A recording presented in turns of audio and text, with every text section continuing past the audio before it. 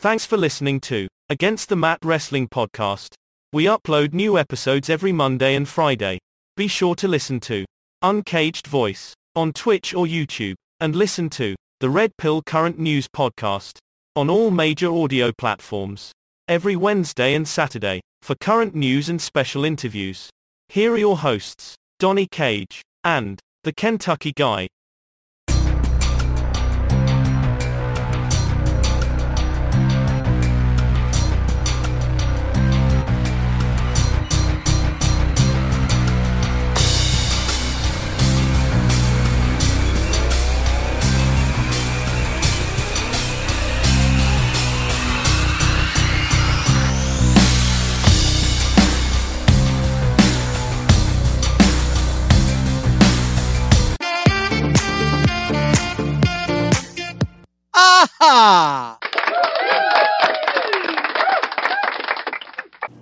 All right, and welcome to Against the Mat Wrestling Podcast. I'm one of your co-hosts, the Kentucky Guy.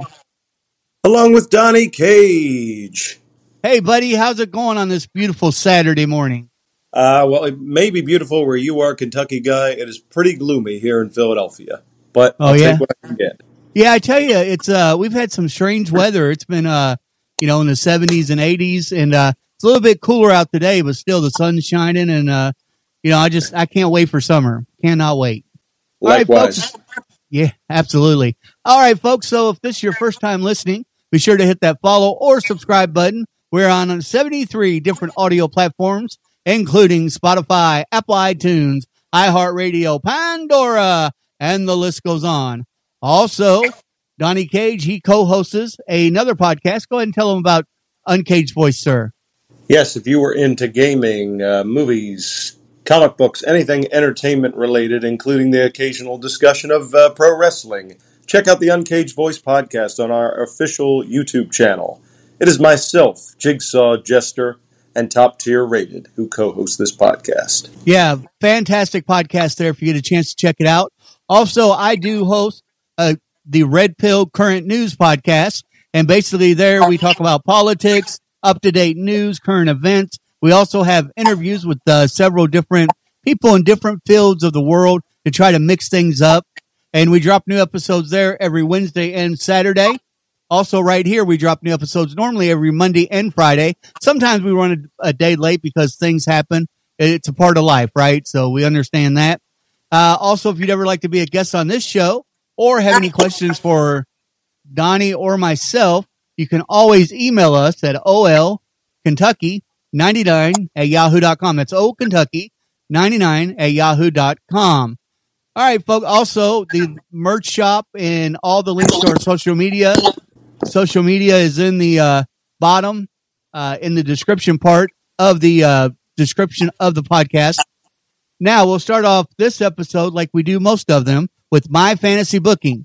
This segment of the show is where Donnie picks a wrestler or tag team. I pick a wrestler or tag team, and we talk about if we were their booker in the company that they didn't get as much value out of as they could have, how we would have rebooked their career or matches to give them that extra push in the wrestling business. Also, if this is your first time listening, what we do here is we talk about wrestling, pro wrestling, past, present, and future as well as superstars. So, as always, sir, I'll let you start off this segment of My Fantasy Booking. Thank you, Kentucky Guy. Well, we're going to go back to we'll start off going back to the early 90s for my pick this week. This guy was actually one of my favorite wrestlers in WCW at one point, and he had a lot of success there. But of course, as it's the tale as old as time, when certain wrestlers jump over to another rival promotion, they don't always get the same star treatment that they get when they first earn a name for themselves. So my fantasy booking for the week is Mr. Mark Merrow, better known as Johnny B. Bad. Now, he debuted, first of all, a little background on him. Before he got into professional wrestling, he won boxing's Golden Glove Award 3 years in a row. So this guy was already a proven athlete before he got into professional wrestling. He debuted with WCW in 1991. Initially, he was a heel, and he was managed by Theodore R. Long. But his gimmick started getting over with the fans really quick. And I mean, he was flamboyant. He wore these flashy, colorful outfits, a little bit of makeup on his face. He had the boa around his neck. Eventually, he started breaking out the confetti gun that he would shoot into the crowd. But he was very over the top and flamboyant. His gimmick kind of reminds you a little bit of Dalton Castle today, but he was a great wrestler. Had a lot of athleticism. And he incorporated his boxing background into his moveset as well. He often would use the knockout punch, or he'd do that really awesome sunset flip off the top rope where he would pin people. He had feuds with guys like Diamond Dallas Page, Brian Pillman, Lex Luger, Steve Austin, Lord Steven Regal, just to name a few people. He was always pushed in the upper mid-card, and he was a three-time World Television Champion in WCW. In early 96, he started having creative differences with the company, and he ended up jumping ship and signing a contract with the World Wrestling Federation. Actually made his on-camera debut in a backstage interview at WrestleMania 12, where he started off his feud with Hunter Hearst Helmsley, Triple H. He was paired up with his real-life wife, Rena Mero, who, of course, competed as Sable in WWE, and his initial gimmick was that of Wild Man Mark Mero. Because of copyright issues, he couldn't use the Johnny B. Bad character in the WWE. And I think in many ways, this is where things started to go south for him. Because I always loved the wrestler. But I didn't understand the wild man gimmick. What exactly made him a wild man? I mean, he had his valet who wore these tight leather outfits and carried a whip around with her. And he kind of had like this jungle-themed attire that he would come out to. I don't know. I never really got the gimmick, but I still was always behind Mark Mero and wanted to see him succeed in the WWF. He only ended up winning the Intercontinental title one time in his career, and he only held it for a little over a month before he dropped it to Triple H in a singles match. He was injured in early 1997, and he was on the shelf for about 6 or 7 months. When he came back, WWE decided we need to give him a fresh look, new character. They made him Marvelous Mark Mero, which was a play off of his boxing background. I thought this was a brilliant idea because it was completely different from what he was doing in WCW when he was Johnny B. Bad. But the problem was the gimmick just wasn't getting over. I mean, he was sort of getting heat from the crowd, but it was at this point they started putting all of the focus on Sable. And to be perfectly honest, besides her being easy on the eyes, looking back in retrospect, Sable was never really that talented. She wasn't good at cutting promos. She really wasn't a great wrestler. But because the fans loved the way she looked, she got over. And she and Mark Mero eventually split up in storyline. They were still married in real life at the time. But Mark Mero never recovered from this. He was never pushed as a serious contender, even for like the Intercontinental or European Championship. He just was an afterthought. And this was just a major, major slap in the face to a guy who was tremendously talented and absolutely could have been used better in his WWF career. It's not even really worth talking about what else he did because he was just made into an embarrassment for the most part from this point on. He didn't do anything when the Brawl for All tournament was going on. He had a brief feud with tough man fighter Butterbean, but by end of 98, he was pretty much forgotten about by the company.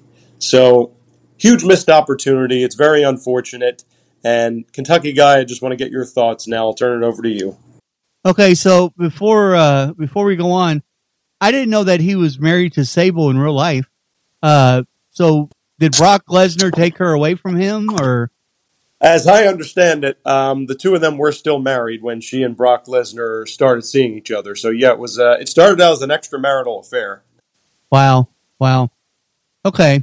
So, I mean, I know there was a bunch of rumors about Sable back when she was with the WWE and different wrestlers and even Vince McMahon at one time.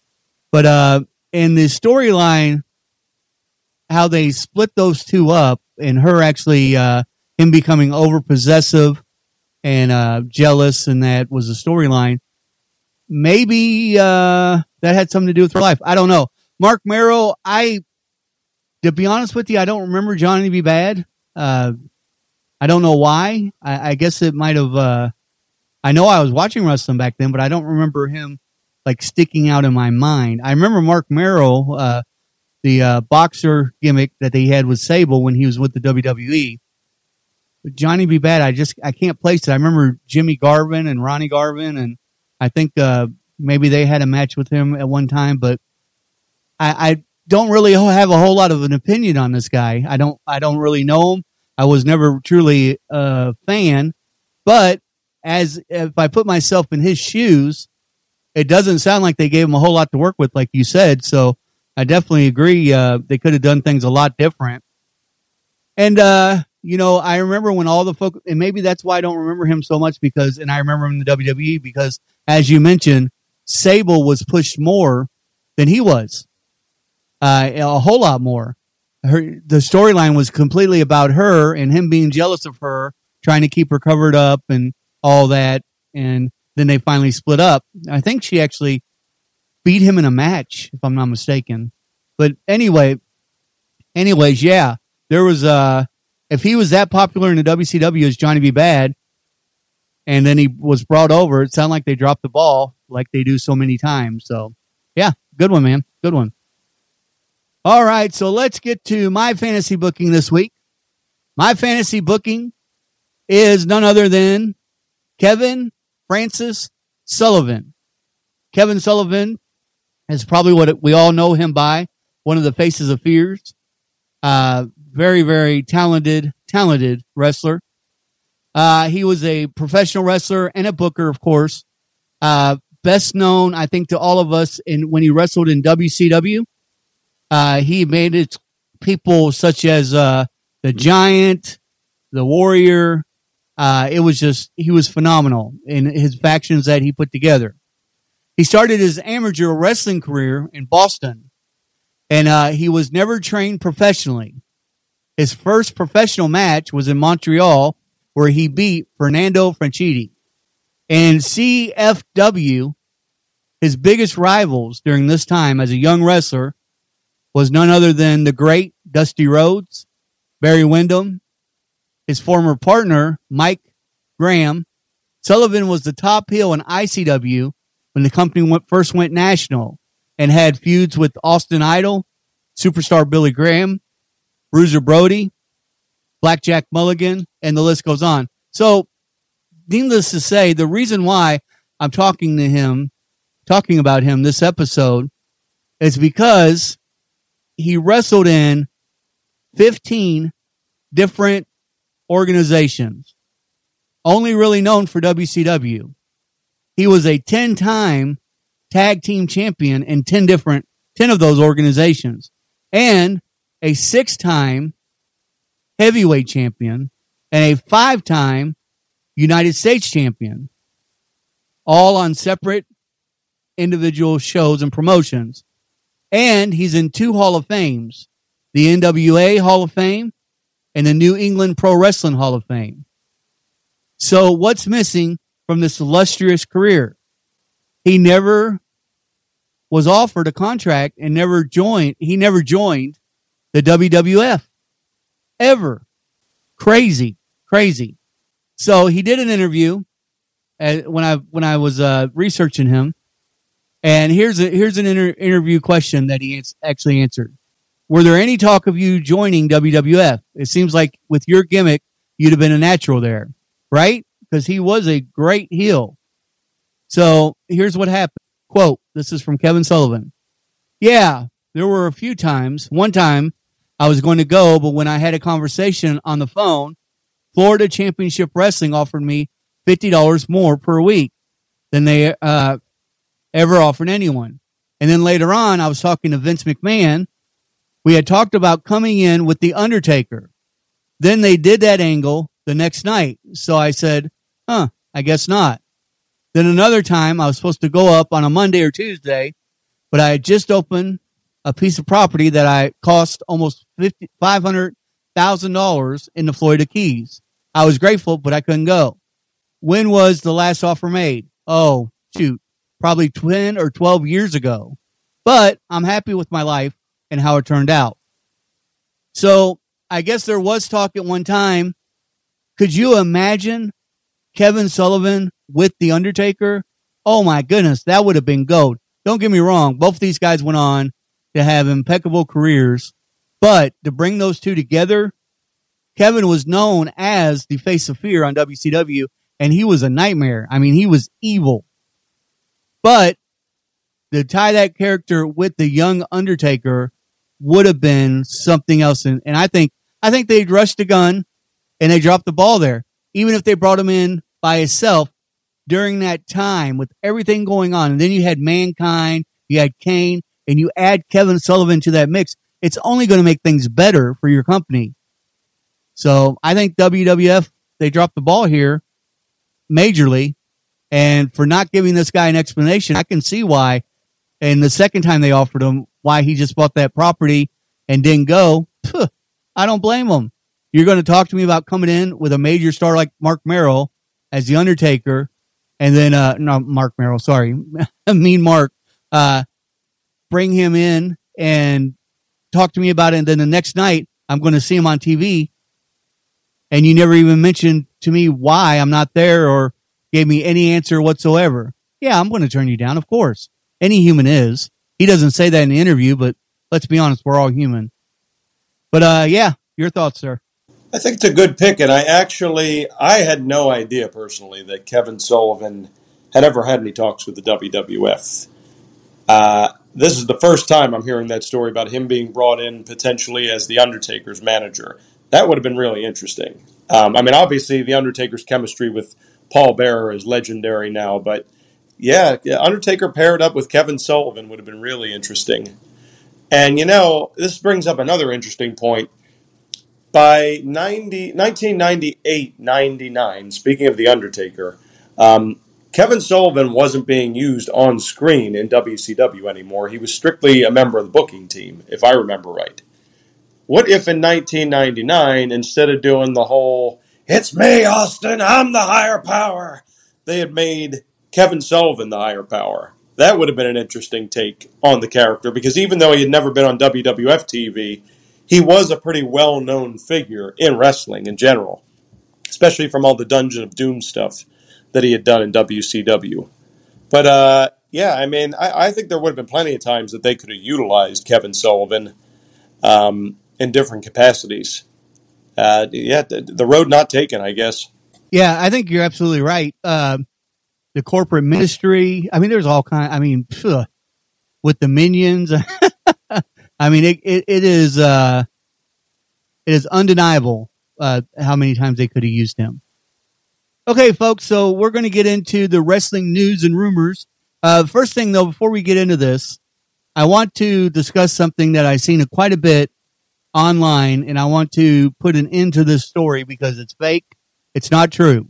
Okay? So during NXT match, the female champion, Roxanne Perez, collapsed after the match after retaining her title on Tuesday. She was taken for observation, and she's already out of the hospital. She's okay. All right. There is a gentleman on YouTube going around. I've seen two of them so far, saying that this young lady, who's 21 years old, passed away. This is not true. She is home. I have it on 100% authority. She is home. She did collapse, exhaustion, what have you. I don't know the medical term they used on her, but she did not. I mean, she's alive. So please, please, please be careful what you listen to on social media, because there's so many trolls out there, and I don't know why they would share anything like that without doing proper research. Because as soon as I heard it, I couldn't believe it, and it took me, 3 minutes to find out that it was false. So be careful what you repeat off social media, and be careful what you believe. Any thoughts on that, sir, before we move on? Well, first of all, I heard about the angle that happened after her title defense the other night, which a lot of people were speculating that her getting taken to the hospital was a part of the storyline, and WWE reporting she's home recovering, and this might be storyline related. Now, she might have suffered a legit concussion or something like that, but it wasn't there wasn't any long-term damage, as I understand. this is the first I've heard about somebody spreading this rumor that she passed away. People who want to spread these kind of rumors really need to get a life, as far as I'm concerned, and they need to stop spreading these false rumors and making people think, oh, this person passed away, and this. There have been other wrestlers over the years who have been rumored to have passed away, and then you do a little digging and you find out, no, this person's alive and well. So yeah, just stop doing that. It's very toxic behavior. Yeah, and I understand. I can kind of understand why the fans would believe it when hearing something like that, because let's be honest, there are athletes, I've never seen anything like it the last 2 years, that are collapsing and passing away. Young people, I mean, it's happening. It seems like ever since the COVID vaccine. I'm not going to get into that, but anyways, that is happening a lot. So I can understand fans believing it, but what I'm saying is do some research, guys, before you believe something like that. Before you get all upset and everything, do some research. Just make sure. Like I said, it took me 3 minutes to find out that wasn't true. Bring up a couple different internet browsers and go at it. Doesn't take that long. Okay, so on a happier note, let's go over some Dynamite results before we get into the first headline. All right, so we had the this was odd, very odd. So we had the TNT Championship match. Wardlow, who just won the title, by the way, defended his title against Powerhouse Hobbs. Before the match, Wardlow was in an interview backstage, and he said that someone broke into his car, stole the title, and stole all of his clothes. And he actually had to borrow his clothes from friends in order to wear to the studio or to the stadium. And to all of our surprise, Powerhouse Hobbs is your new TNT champion. I don't understand this. I know QT joined him and they're building a new faction and what have you. And he's the one that supposedly broke into Wardlow's car and he had the TNT title with them and hit Wardlow with it and what have you. But I don't understand the angle on this unless they're just going to have an all out feud with Wardlow against QT's new faction. I really don't get the concept of this whatsoever. Not losing your title the next week, or it's not even been a week since he won the title. And yeah, he's 2-time TNT champion, but it just, I don't understand the storyline, I guess. So your thoughts on that one? This is my problem with the TNT title picture, Kentucky guy, is that they keep changing the title every couple of months. Or in this case, well, this guy just won it at Revolution, so logic dictates that he should lose it within 3 days. No, it's not so much that I have an issue with Powerhouse Hobbs getting the belt. It helps to put a fresh face in the title picture, but at the same time, you just built Wardlow up as this guy who conquered Samoa Joe at Revolution, and now he loses the title within 3 days, and it kind of just makes him look like a goof, to be perfectly honest. It would have made more sense to just have Powerhouse Hobbs beat Samoa Joe. That way, could have served two purposes. You could have had Powerhouse Hobbs be your new champion, and you could have written Samoa Joe off of AEW television by having him take like a crazy bump off the stage. That way, he could just go and focus on defending the ROH the Ring of Honor television championship. I don't know where this new faction is going to go with QT Marshall. Again, I'm indifferent to Powerhouse Hobbs being the new TNT champion. This kills any momentum that Wardlow had coming out of Sunday. So I don't know what the future holds for him. Yeah, and it just, I mean, I agree. It just doesn't make any sense. And another match that didn't make any sense, we had the All-Atlantic Championship match. Orange Cassidy defended his belt against Jay Lethal, and they had Orange Cassidy beat Jay Lethal fair and square. No interruption, no distraction. I really, really despise this match. And here's something else that's kind of odd. Is now, next Dynamite on Wednesday, Orange Cassidy will be defending his belt against Jeff Jarrett, and it'll no longer be the All-Atlantic Championship belt. It'll be the International Championship belt. So, and I know that Tony Khan's been wanting to change the name for a while. I just don't understand. And I say this, seems like every episode. I do not understand the push on this orange punch. This freak. I just don't get it. And he countered the lethal injection. Come on. I mean, if they let this guy, if Jeff Jarrett puts this guy over on Wednesday, and I'm going to be truly ticked off. Your thought? Well, Kentucky guy, the unfortunate thing that I'm seeing on television right now is that it seems to me like Jay Lethal has been brought in mostly to put people over. And Jeff Jarrett, especially with it being at this point in his career, is probably being set up to do the same thing. And, you know, I don't know. I mean, I preferred personally when you had a guy like Pac as your All-Atlantic or International champion because he was a more serious competitor.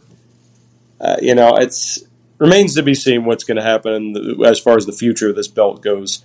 But I wouldn't bank on Jeff Jarrett winning the title. Now they might surprise us. Tony Khan could pull a fast one, and Jeff Jarrett's your new AEW International Champion. But I wouldn't bank on it at this point in time. Why bring him there then? Why pay him all this money just to lose? You know, Jeff Jarrett doesn't come cheap. I've listened to way too many of his podcasts over the last couple years, and him talking about how he was in it for the money. So I know he's not working for peanuts in AEW. So why pay him this money? Bring him in. I don't care if he's on a 6-month contract. Bring him in just to lose. It doesn't make any sense. I thought for sure these two were going to be the tag team champions. Now they're wrestling in single competition for titles.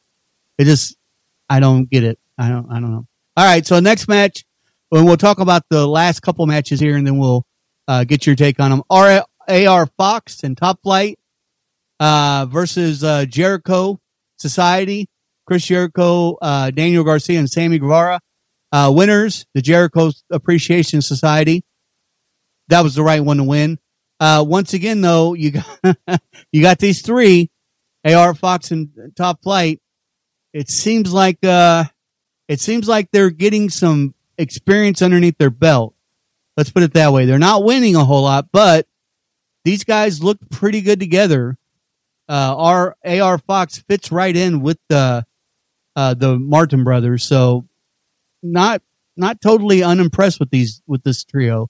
Kind of like see what they're doing, and who knows, one day.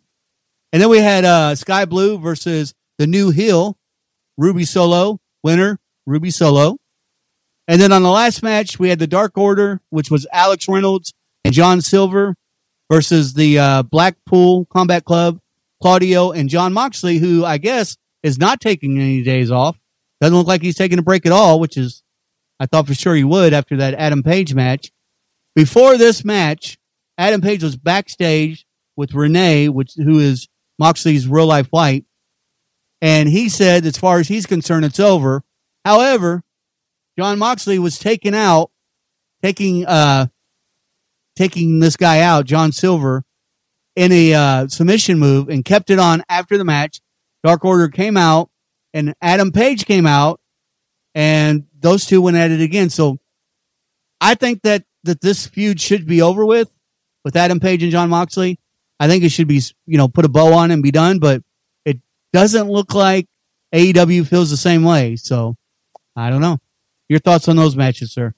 AR Fox and Top Flight are definitely showing a lot of potential. I mean, they're all three of them are young. They're still green. They've got some growing to do, but they didn't look weak in defeat. I absolutely agree in this case that the Jericho Appreciation Society, it was a no-brainer. Book them to win this match. Put them in the running for a trios title shot. You need some strong challengers for the House of Black. Ruby Soho winning also doesn't surprise me. I mean, Sky Blue's a young talent. She's a new face. I mean, she's not gonna be scoring any big wins anytime soon. I'm really puzzled as to what's going on with the Blackpool Combat Club at this point, because I, like you, thought that the feud between Adam Page and John Moxley was over. I don't think there's anything else you can do to top the Texas Death Match. So why not just split these two guys up in different storylines now? I don't know why this is continuing. It almost looks like they're teasing a heel turn for Jon Moxley also, which he's pretty over with the crowd. I don't understand the reason for a heel turn. So, yeah, I thought that match at Revolution was the end of it, but apparently it's continuing, and I don't think that's a good idea. Yeah, I agree with almost everything you said. The only thing I disagree with is Moxley is one of those wrestlers. He's kind of like a Chris Jericho, kind of like a Kevin Owens. It doesn't matter if he's a face or a heel, the crowd still loves him. So I think if they do make him into a heel, I think you're onto something there. I think that him and Claudio may both become heels, and they may turn on Yuta Wheeler, because Yuta Wheeler didn't want involved in any of that until the very end, and then he did get in and help his brothers out. So that may be sooner or later. You got to split this club up. You've got to, or change their name or something. This doesn't make any sense. Okay, so let's get on to the first headline. Here we go. Roman Reigns and John Cena are underdogs heading into WrestleMania 39. Roman Reigns and John Cena are actually the betting underdogs heading into WrestleMania 39 next month. It's hard to believe that two of the most decorated WWE superstars of the last 20 years are both expected to lose on WWE's biggest show. But it's what the Bet Online has with its latest betting odds for April 1st through 2nd event. Cody Rhodes is currently favored to win the undisputed championship from Reigns with a 1-5 odds. Wow. While Austin Theory is expected to retain his U.S. championship with a 1-4 odds. Kind of shocking, too. In fact, Theory is the only reigning champion with a match at WrestleMania who's currently favored to retain. Gunther will find out who he's defending the Intercontinental Championship against on Friday. It's rumored to be Sheamus and Drew McIntyre in a triple threat match. And the unified tag team champions, the Usos, still don't have a match on the show, though it will likely be against Sami Zayn and Kevin Owens. Maybe. They're running out of time with that, by the way. So we'll see. But anyways, I thought when I read this, I thought, wow, somebody may win a lot of money if they bet for Roman Reigns instead of Cody Rhodes, because you never know. That's why, I don't bet anyways, but I definitely wouldn't bet on wrestling. I would do much safer back when I did do that junk. It was always on football or something easier. But wrestling, man, oh man, you never know, because they don't let that stuff leak. So that's just crazy. Your thoughts, sir, on that headline? Well, historically, John Cena and Roman Reigns both have great records at WrestleMania. So the smart money will tell you never count either one of them out. As far as who I think would be likelier to win, I would probably say it's more likely that the Tribal Chief would retain his title, even though I'm 100% pulling for Cody Rhodes. I think it's time to make someone new the champion.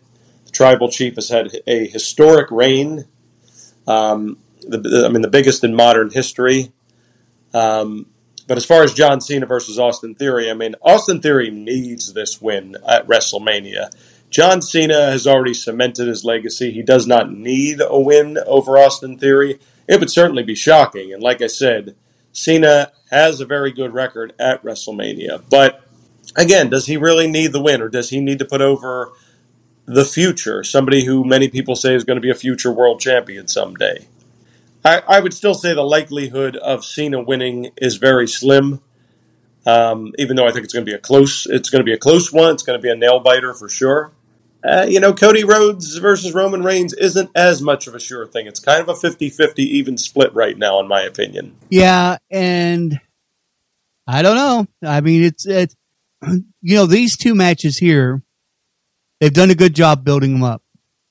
By the way, the John Cena and Austin Theory match, and we'll go over the Raw results here in just a moment, that's a definite match now. That's happening. There's no more speculation or wondering. That's in stone now. That's happening. These two build-ups for these matches, I think they've done a really good job. The problem is they're not building any other matches up.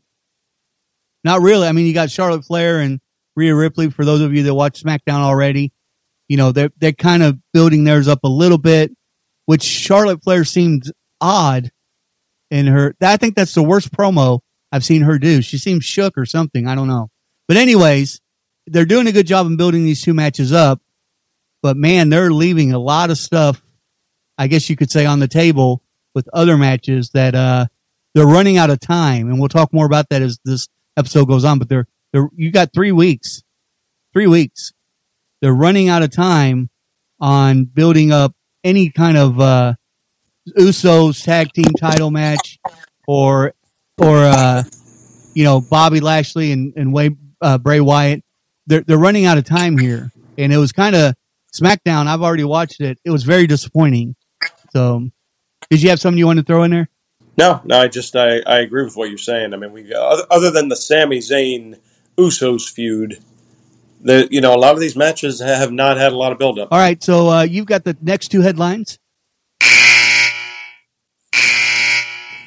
PW Insider has a story up on what Fightful reported in regard to Brock Lesnar declining to wrestle Bray Wyatt at WrestleMania 39. The story confirms that Bray Wyatt versus Lesnar was planned for Mania, but on the day of the Elimination Chamber show, plans changed, likely due to Lesnar's request that the finish of his match with Bobby Lashley was changed to a disqualification. Brock was originally booked to go over on Lashley at the Chamber show. PW Insider also noted that Lesnar was saying farewell to some people and said that he was finishing up.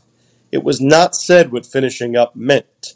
A source noted that Lesnar was not necessarily done on that night or even at WrestleMania. It remains to be seen if that means Brock is going to be hanging up the boots for good or if he will be taking another extended break. WWE is scheduled to go back to Saudi Arabia in May, so one would think that Brock might appear on that show since it would mean a massive payday for him. So, I said this before on a previous episode that I would have much preferred Brock Lesnar versus Bray Wyatt at Mania instead of Bobby Lashley versus Bray Wyatt, or I would have just preferred seeing a triple threat between all three of those guys, because if you're going to end the Elimination Chamber match between Lesnar and Lashley without a definitive winner, what are we supposed to think? There's got to be somebody who goes over in that feud. And Bray Wyatt, you just never know what to expect from him. I mean, the last couple of Manias that he appeared at, WrestleMania 36, the pandemic edition, as we call it, had that really interesting Firefly Funhouse segment with him and John Cena. And then WrestleMania 37, we, of course, had that horrific match with Randy Orton, which had one of the most confusing endings in WrestleMania history involving Alexa Bliss. So this is kind of like an opportunity for Bray to vindicate himself.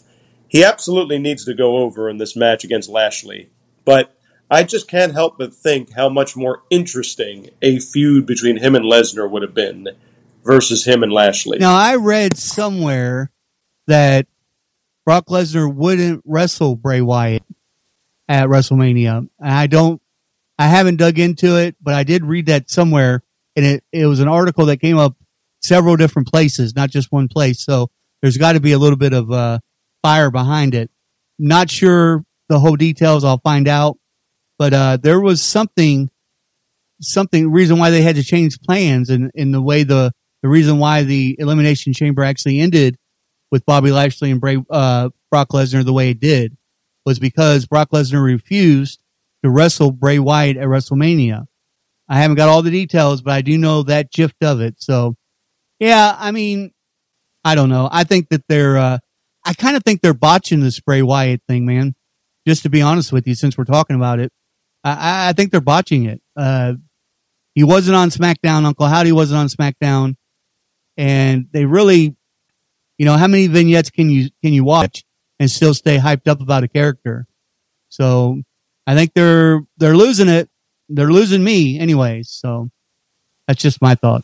Okay, go ahead. No, I was just going to say, I mean, they're probably operating under the whole, well, less is more. Like, if we show them less, it'll have more impact.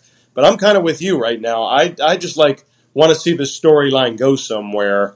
And I feel like they're just spinning their wheels right now. So I'm hoping that there's some sort of big angle that they do at WrestleMania 39 because Bray Wyatt needs to get back into the spotlight, or otherwise the fans are going to get restless. Yeah, I mean, is he just going to wrestle house shows and pay-per-views now, or what? I mean, that was his whole thing. That's why we fell in love with the Fiend and the Bray Wyatt character, was because he was always in a match, always wrestling or walking out to the ring with one of the guys of his factions getting ready to wrestle as either singles competitor or tag team. So that's why we got to see him so much and liked him so much. So, yeah. All right, sir. You have the next headline. On the latest Foley is Pod on adfreeshows.com, WWE Hall of Famer Mick Foley talked about the life and career of the late Paul Bearer. Foley talked about what CM Punk's thoughts were fighting The Undertaker at WrestleMania 29. I was pretty tight with Punk at that point. He was having a hard time getting excited for that match with The Undertaker because it wasn't the main event. I told him, I said, Phil, you decide what the main event is. The fans decide.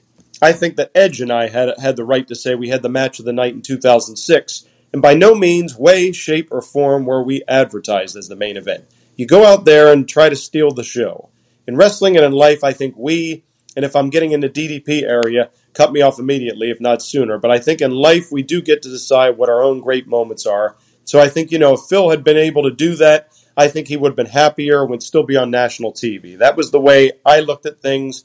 I was proud to be Mr. In Your House, like I'm with the number one name in secondary pay-per-views, and if I'm okay with that, then I think Punk should have been okay with having what could have been the match of the night, and several people thought it was at that Mania against The Undertaker, and he wasn't, and that's a shame. So I think that's a cautionary tale there.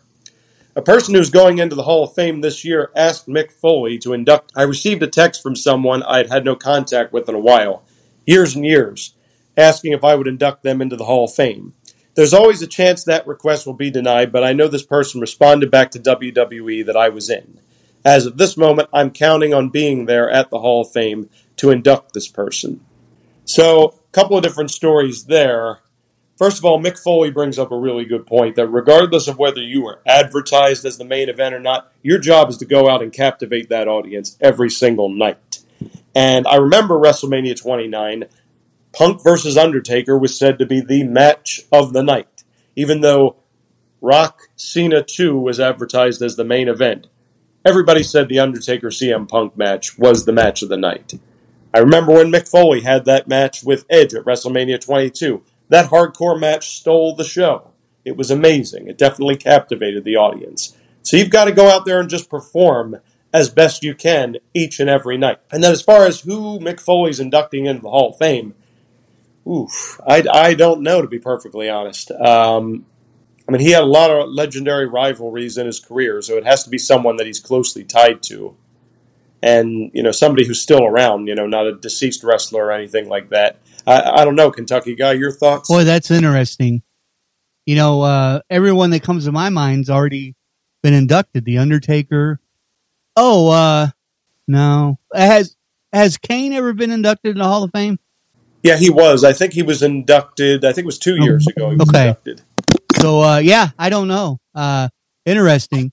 And you're right, the Undertaker CM Punk match was the showstopper during that WrestleMania.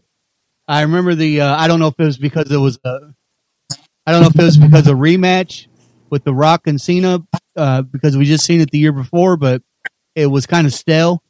And that was just a great match anyway. So, yeah, I as far as who he's inducting, I don't know. It could be somebody that went from WCW when he was Cactus Jack and came to WWE afterwards, after they bought out WCW. There's so many people it could possibly be, and then yet that list should be smaller. I know he teamed with The Rock, and he teamed with Austin. I don't know. Did you have anything to add to that? No, I'm still wondering who it is that he's talking interesting. about. Okay, so let's go over the Raw results before I get into the next headline.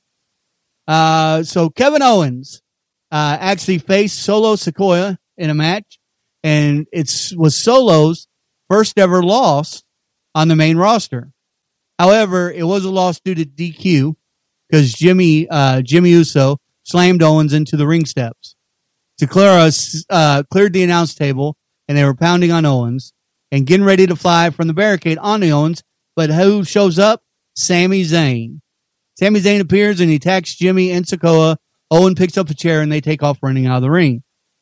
Then Zayn reached out his hand to help Owens up, but Owens left the ring. In the back, they had a promo where the two talked again, and Owens pretty much turned down Sami Zayn once again. He said he did not want to team with them. Before I get to your thoughts on that, let's go to the next thing that happened real quick. The Miz now, he moderates a face-to-face between Seth Rollins and Logan Paul. He said he wants to fight Rollins tonight, but not tonight. Paul says he doesn't fight for free because can't stand this guy, because he's a premium act. He said he would fight him if the stage and the money was bigger. Miz, as the host of WrestleMania, said he could make that happen at WrestleMania. Rollins told Miz to go make it happen as he threw him out of the ring, which I thought was classic. Then Logan Paul attacks Rollins from behind, went for the curb stop, but Rollins moved away. Rollins started to punch Logan in the corner when the Miz came back into the ring to pull Rollins off of him. Rollins gave Miz a super kick and then turned around and got punched in the face by Logan Paul, knocking Rollins out. Paul told Rollins when he wakes up to let him know about WrestleMania. Now, I don't know, this one punch crap that they tried to do with any one punch. They tried to do the same thing with Roman Reigns. Guys, listen, Logan Paul, that's not your move. Your move is the buckshot lariat. You do it very, very well. This one punch, we've seen it. We've seen it with William Regal. We've seen it with the Big Show. Man, we don't need it. We don't need that. If you want to solidify yourself as a wrestler, you need to keep doing the buckshot lariat as your move. Call it something else. Call it the Paul lariat or the Paul, I don't know. Call it something else, but I'm telling you, that's your move. That's your finishing move. Not this any punch anytime or just takes one punch crap. Your thoughts, sir, on those two segments? Well, I'm glad that they're still making Solo Sikoa look strong, because even though he technically lost the match, it was disqualification. It wasn't pinfall or submission. We've been talking about for weeks how we want to see Sami Zayn and Kevin Owens reunite to take on the Usos. It's going to happen. They're just drawing it out. That's all they're doing. And I think it's going to be one of the best matches on the card this year. I cannot wait for it. You know, of course, considering their history and considering that Sami Zayn low-blowed him back at the War Games pay-per-view, of course Kevin Owens is not going to want to work with him. But they're going to both come to their senses, and they're going to be a team once again to take on the Usos. I can't wait for Seth Rollins to completely embarrass Logan Paul on the WrestleMania stage. There's no question Logan Paul has proved a lot of his critics wrong with his in-ring ability. He does do an awesome buckshot lariat. I agree with you, Kentucky guy. I'm tired of wrestlers who want to use one punch as their finisher. This is wrestling. It's not real life. Yeah, you punch somebody hard enough in real life, you can knock them out. There's no question about it. It doesn't need to take multiple punches. But in wrestling, it's all about suspension of disbelief, and it's about wrestlers taking a beating. So for a guy to use a punch as their finisher, unless you're a guy the size of the Big Show, I don't buy it. So this is going to be a good match. There's no question about it. But I definitely hope Seth Rollins wins and can move on to bigger and better things after this. Seth Rollins should always, in my opinion, should always be wrestling for a title, any title. He should always be competing for that title. Let's see here. Then we had Omos versus Dolph Ziggler. Pretty much a squash match. Don't really understand the purpose of it since Brock Lesnar wasn't there. But Omos won the match with ease. Finn Balor faced Johnny Gargano. And Johnny Gargano actually won the match because Edge's involvement. Then backstage, Edge said Finn Balor cost him a match last week that he shouldn't have lost. And this week, he cost Balor a match he shouldn't have lost. This is beginning to affect their careers. He told Baylor he is calling him out. Next week, he will be in the middle of the ring by himself, and let's see if he has the same stones.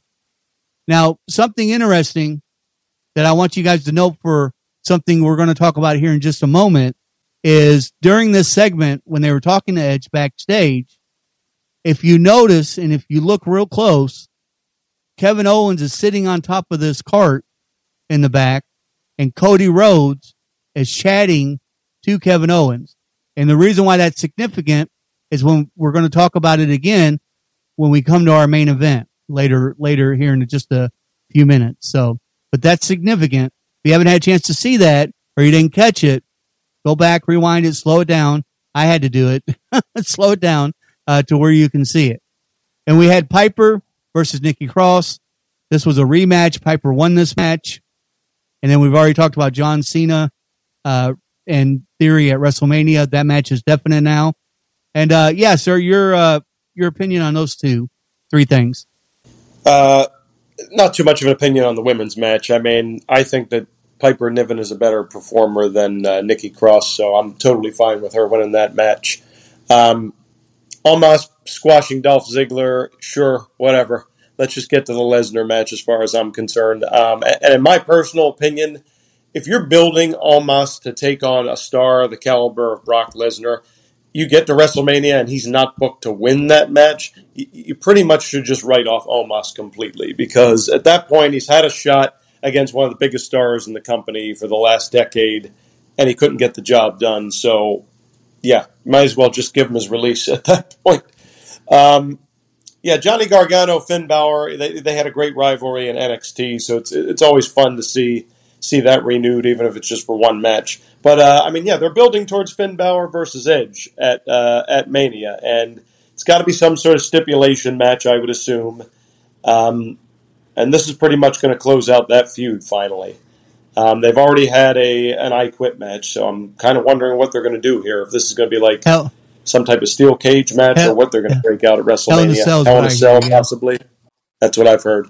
And then, yeah, the segment with Cody and Kevin Owens. Well, it wasn't really a segment. It was more like a background segment. I did notice it, and, yeah, it definitely ties into a segment later in the show. So, yeah, it is more significant than people realize. And then we had Baron Corbin, who wanted to become a male model. That's about all he's good at these days.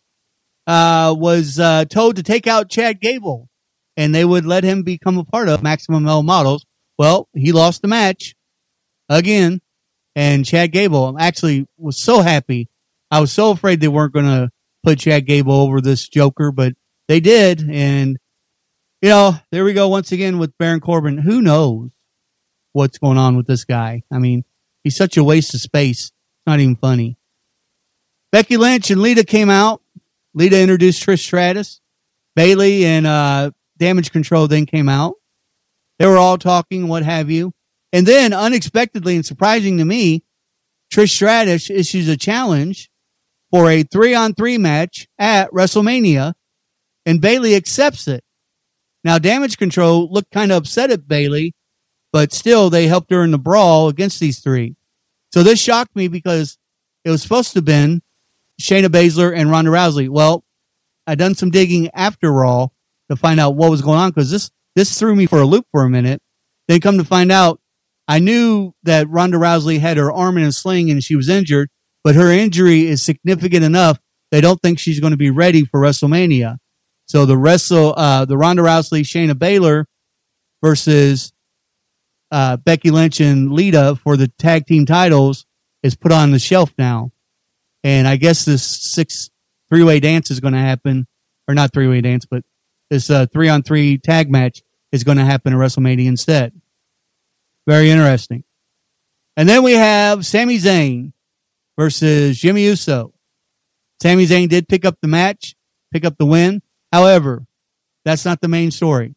After the match, Jey Uso got in the ring and hugged his brother. And then you could just see, and you talk about an amazing way to act. This guy has got acting down to a T.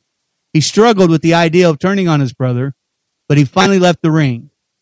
And then he had a stare down with Sami Zayn in the aisle, and he hugged him, and he told Sami Zayn, I got you. I got your back.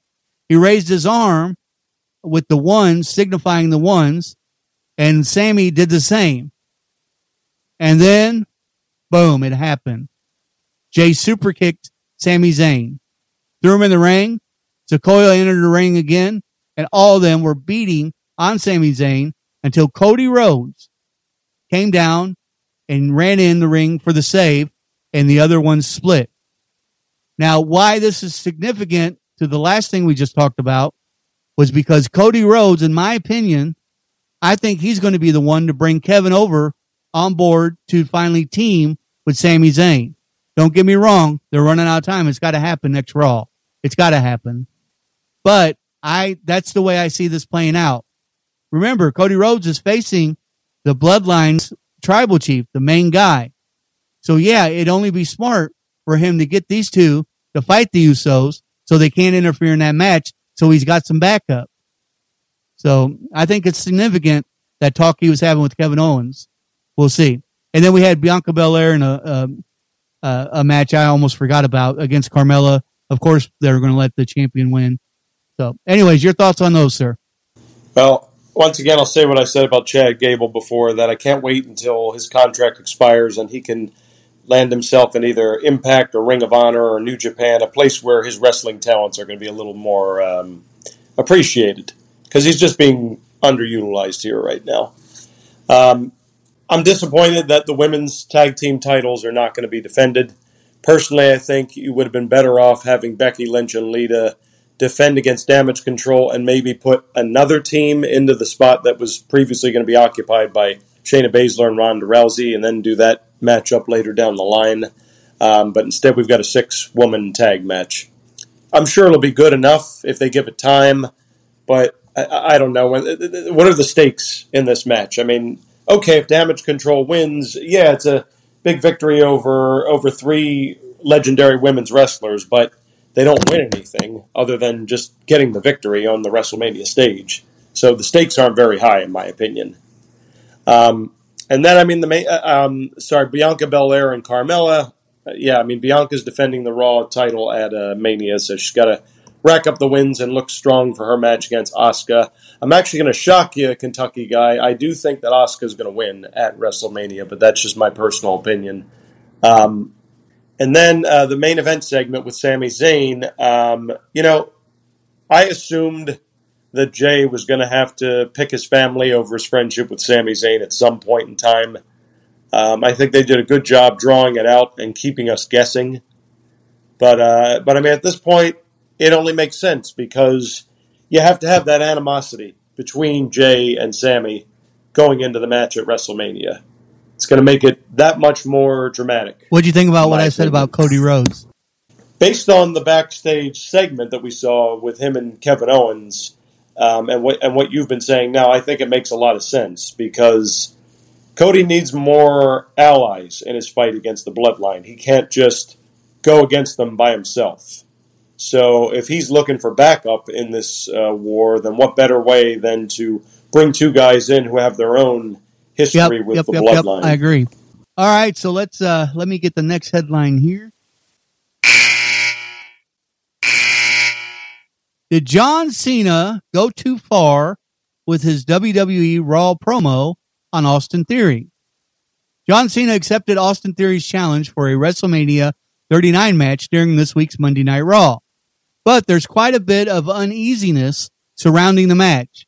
Cena intentionally rejected the United States Champion's offer, saying that Theory wasn't ready for that kind of challenge and that he was stuck in his own ruthless aggression era, where the fans didn't care enough about Theory's on-screen persona because not even Theory believes in his own words.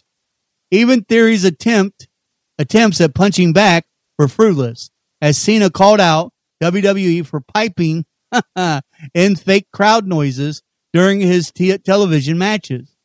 Cena went so far as to claim that Theory would lose everything regardless of their WrestleMania match's result.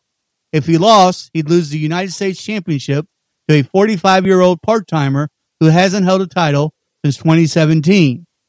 And even if Theory won, Cena said, the post-WrestleMania crowd on Raw would eat him alive, and he wouldn't have Cena to play it off of. This led to a notion among online wrestling fans that Cena may have buried Theory a little too hard with his promo, and that a WrestleMania victory might not be able to undo the damage for A-Town Down.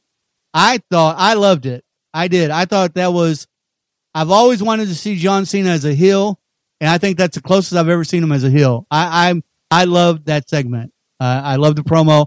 I'm not a Theory fan, so maybe that's why. I have no problem with what he did there. Your thoughts, sir, on that headline? Oh, did John Cena upset the internet wrestling fans? Oh, I'm so sorry to hear that. He pulled back the veil a little bit and, talked about what happens post WrestleMania, and also talks about the fact that, quite honestly, I mean, even though I think Theory is very talented and has shown a lot of improvement in the last couple of months, let's face it, he's in the spot that he's in right now because Vince McMahon had picked him to be like the next guy. Now, I'm not saying he's not talented and that he doesn't deserve the United States Championship. He does. But there are a lot of people that are basically like, well, does Theory really deserve a WrestleMania match against John Cena at this point in his career? This is going to be a test for him. Can he step up and show that he can be a major player? Or is he going to crash and burn on the biggest stage of them all? So I also enjoyed this segment, Kentucky Guy, and if I were Theory, I wouldn't let this get to me. I would let it be even more motivation for me to show up at the top of my game and score this victory against the guy who's been the face of the company for a very long time. I would look at it as a challenge and one that I'm ready to accept. Now, before we get to your next two headlines, I want to discuss SmackDown a little bit. As I mentioned, we're recording this on Saturday, so SmackDown's already happened. And the reason why is because we'll go ahead and talk about a couple. I didn't think SmackDown was that great at all, so there's not worth talking the whole show about. Talking about the whole show of SmackDown, but Jey Uso did admit in the ring that he didn't want to do what he did, but Jimmy Uso was his brother, and of course he'd do anything for his brother. They then turned onto the American Nightmare, who actually showed up, took his jacket off, and looked like he was getting ready to go for a fight. Sami Zayn came out of the crowd and attacked Jimmy. And then Cody and Jay brawled into the crowd. And finally, in the ring, they stood together, Zayn and Rhodes, pushing out the Usos. So, once again, there's Cody Rhodes coming into the mix, coming to the aid of Sami Zayn. It would have made more sense to me, if Kevin Owens would have been there and did what Cody Rhodes did. The only reason why I say that is because you got to start getting Rhodes on board, or Owens on board somewhere in this. Then we had the Viking Raiders, and they fought against Braun Strowman and Ricochet. Of course, the Viking Raiders won, but here's my issue with Braun Strowman and Ricochet. These guys have been a tag team for a little bit now. They've had quite some big name matches. Anyways, they even fought for the titles. They still come out separate entrances, and they have no tag team name. So it's just, I mean, I know it's a makeshift tag team, but if you want to give these guys, and they don't look bad at all together. I'm kind of watching them closely because they're not doing anything. They're doing crap. Let's be honest with it, as single competitors. So this might have been a way to push them over, but man, you got to make them legit. You got to give them a name. You got to give them an entrance or something to make it worth the while. And then one other thing I want to mention, they did have the number one contender match, Drew McIntyre and Sheamus versus Cross, LA Knight and Woods. Boring. This was a mistake. It ended up with two winners, of course, Drew McIntyre and Sheamus. However, instead of making it a triple threat match, which is eventually going to happen, it looks like, at WrestleMania, Sheamus and McIntyre are going to fight next week for a number one contender match against each other in a singles match. Don't know why. I don't understand what they're doing with Cross. Karrion Kross it just does not make any sense what they're doing with his career right now. I don't get it. He should have definitely won this match. And then they announced the first inductee into the 2023 Hall of Fame during SmackDown. None other than Rey Mysterio Jr. And I like that pick. It's long overdue. Ray's been in the company over 20 years, and he's been all over the place, and he well deserved. However, Dominic did show up, said they don't know why they're inducting a old man into the Hall of Fame. Well, Dominic, buddy, that's who you don't induct young wrestlers into the Hall of Fame, any Hall of Fame, you weirdo. Anyways, this caused Del Fantasma to, looks like the whole group was turning to becoming a face from a heel. Showed up and they actually fought against Judgment Day. Judgment Day won the match, which they should have. One of the cool things was Rhea Ripley, Del Fantasma's manager, I guess you could call her, Vega, Rhea Ripley slammed her into the table. I thought that was cool. She was going to do a Hurricane Rana on us. Here's the thing. The only reason why I'm talking about this is afterwards, once again, Dominic pushes Ray down and Ray does not hit him.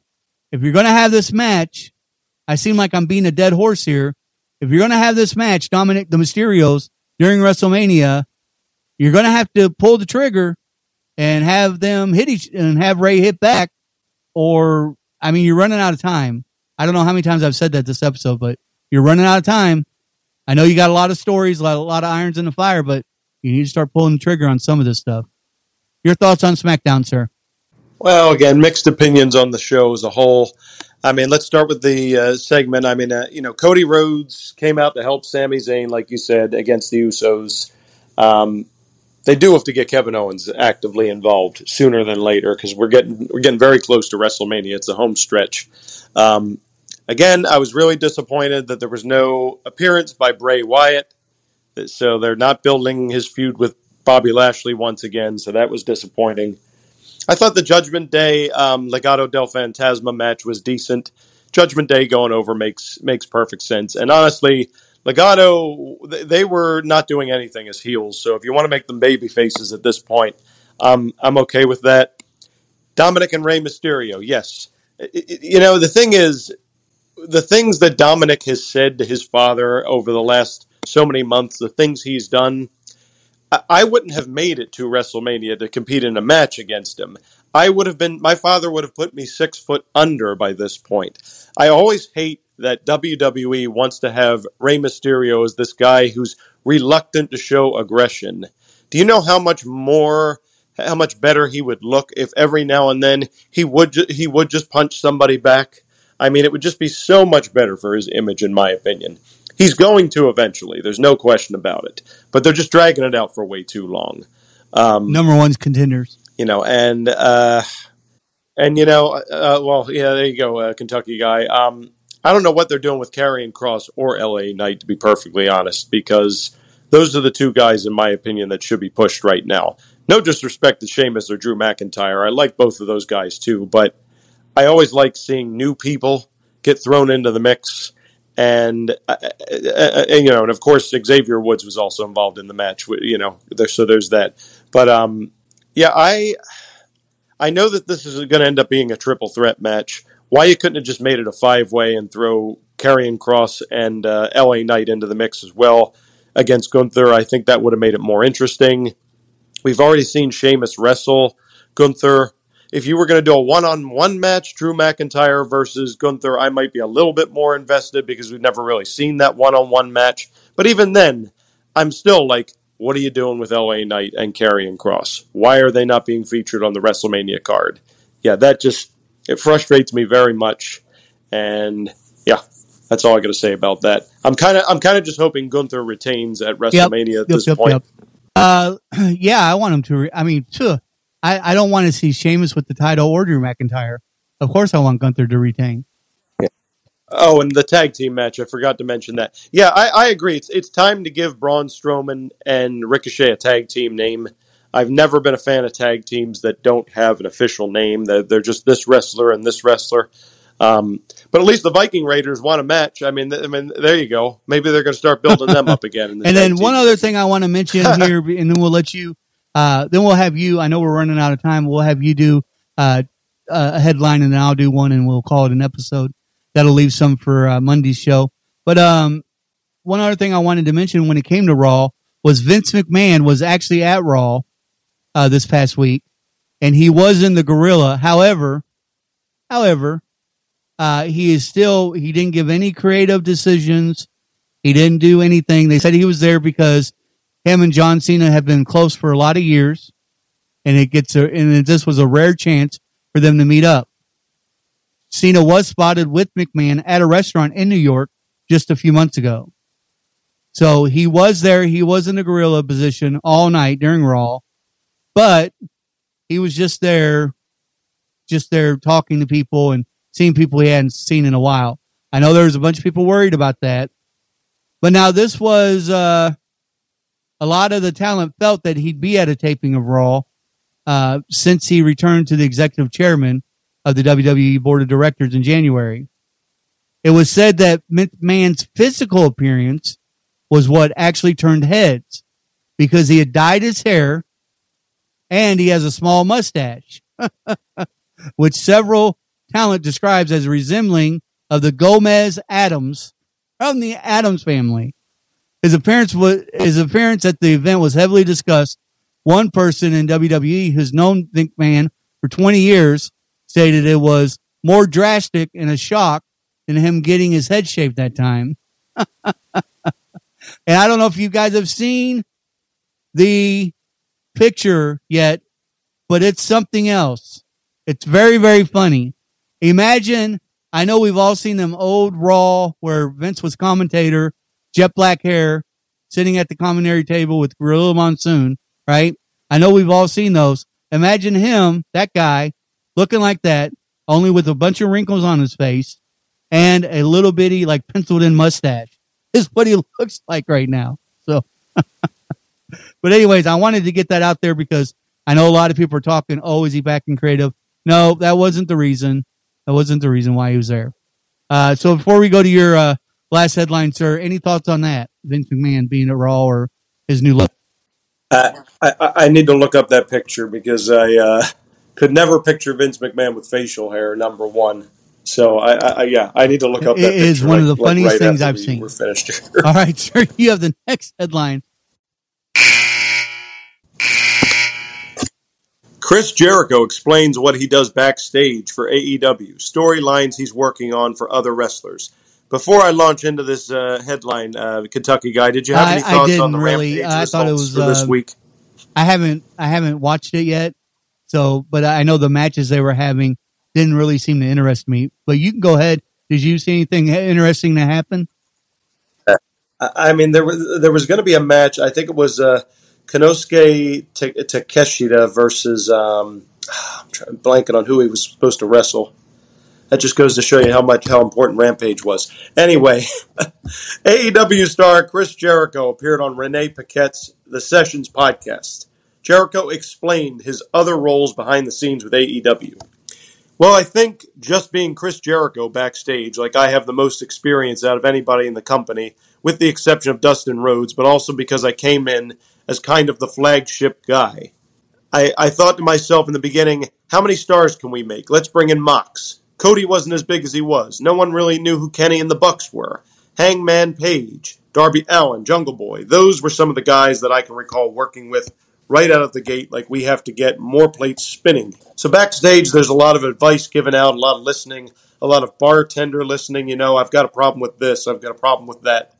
There's a lot of working closely with Tony Khan, a lot of locker room leading, you know, especially over the last 6 months or so, when we kind of had to take the reins back, when there were a lot of bad publicity and a lot of uncertainty in the dressing room. CM Punk. Your man Danielson and myself were kind of like, we have to really take charge here because we're going to lose the dressing room. And if you lose the dressing room, you're effed, he says. There's a lot of that sort of thing going on. Basically everything, you know, I think it's kind of almost like a real general. if he's seen a change in AEW over the last six months, he says, that's the big question. To start giving that answer, one thing I always point out to a lot of people in the business, in the company and outside, is we're only 3 years old. I knew it was going to be like this from the moment we started, like the whole concept of EVPs. I knew that it wouldn't really mean anything because it's one boss, it's one vision, and we have to follow that vision. He kind of continues going on for a while, but yeah, I mean, this makes a lot of sense because I've heard repeatedly that Jericho is looked at by his peers as a locker room leader. And, listen, we can knock Chris Jericho for still being in the spotlight on TV and everything. But the fact of the matter is, the man has a wealth of knowledge in professional wrestling. He's very beneficial working behind the scenes to any organization, and he's always been known as a locker room leader. He's not a guy who really likes to rub people the wrong way, but he's very outspoken too. He will speak his mind and tell you when something's not working. So I think that this is great that he's been a locker room leader along with guys like Bryan Danielson and John Moxley, and he's probably going to continue doing that for as long as he's with AEW. He's always been a leader, and I think that they need him now more than ever with everything going on. So I agree 100% with that. Let's see. So the final headline of this episode, I'll go ahead and do that real quick. Bryan Danielson says it's time for him to go home. Tonight on AEW Dynamite, Bryan Danielson spoke about his loss to the world champion MJF at AEW Revolution. The promo was taped on Sunday after the match, showed Danielson talking about his loss and losing feeling in his arm. Danielson said that the thought of not being able to play with his kids, like MJF said, was more embarrassing than tapping out. Danielson ended it by saying that it's time for him to go home. It was not said that this was a retirement, but the impression given is that Danielson would be off TV for a while, perhaps until it's time for his next program heading into Double or Nothing in May. Interesting.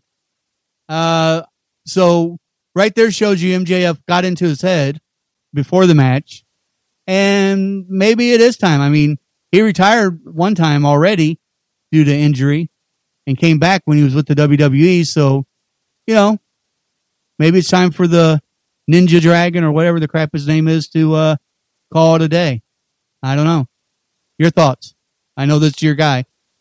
Well, the American Dragon will go out on his terms at this point in his career, and him saying it's time to go home, he's saying it's time for him to go home and recharge a bit, to rethink what his next move's going to be in AEW. Rest assured, Bryan Danielson will be back as good as ever. As far as who his next program is going to be with, that's hard to predict. I think he'll be out of the world title picture for a little while because after you go 60 minutes and ultimately, whether you like the circumstances or not, ultimately come up short. I mean, it is time to go home and kind of rethink the strategy a bit. And also, I mean, him referencing having no feeling in his arm, I mean, MJF did target the arm throughout the match, so that makes total sense.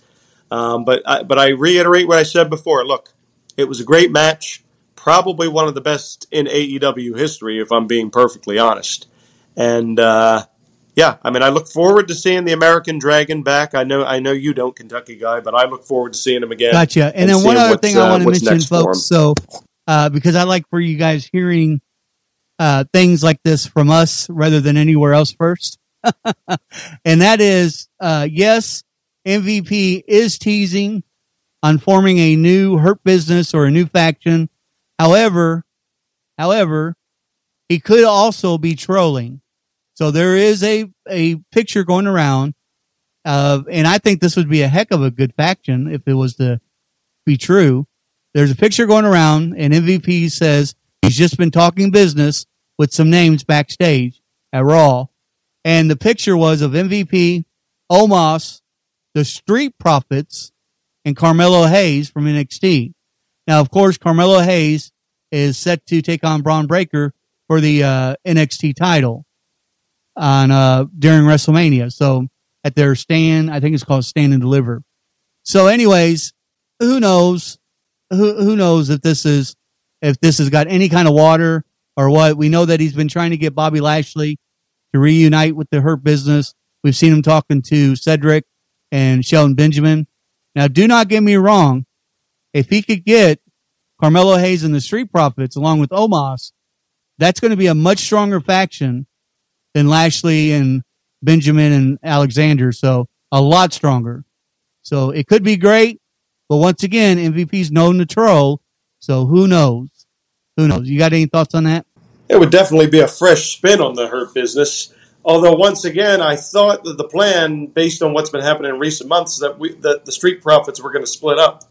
Maybe that's not the case, and we're going to see the Street Profits wrestle as heels in the near future. But again, this has not been confirmed that there's a new Hurt Business being formed. This could very well, like you said, Kentucky guy, because he is very good at that. If you guys remember, after the Super Bowl, he trolled Goldberg forever because Goldberg had some things to say about Rihanna's horrible performance during the halftime show. So, yeah, MVP's known to troll, so we'll see. But that's all I've got for this episode, sir. How about yourself? All right, guys, so you've been listening to That's all I have for this show, Against the Kentucky Mat Guy. Wrestling Podcast. 1, 2, 3, 4.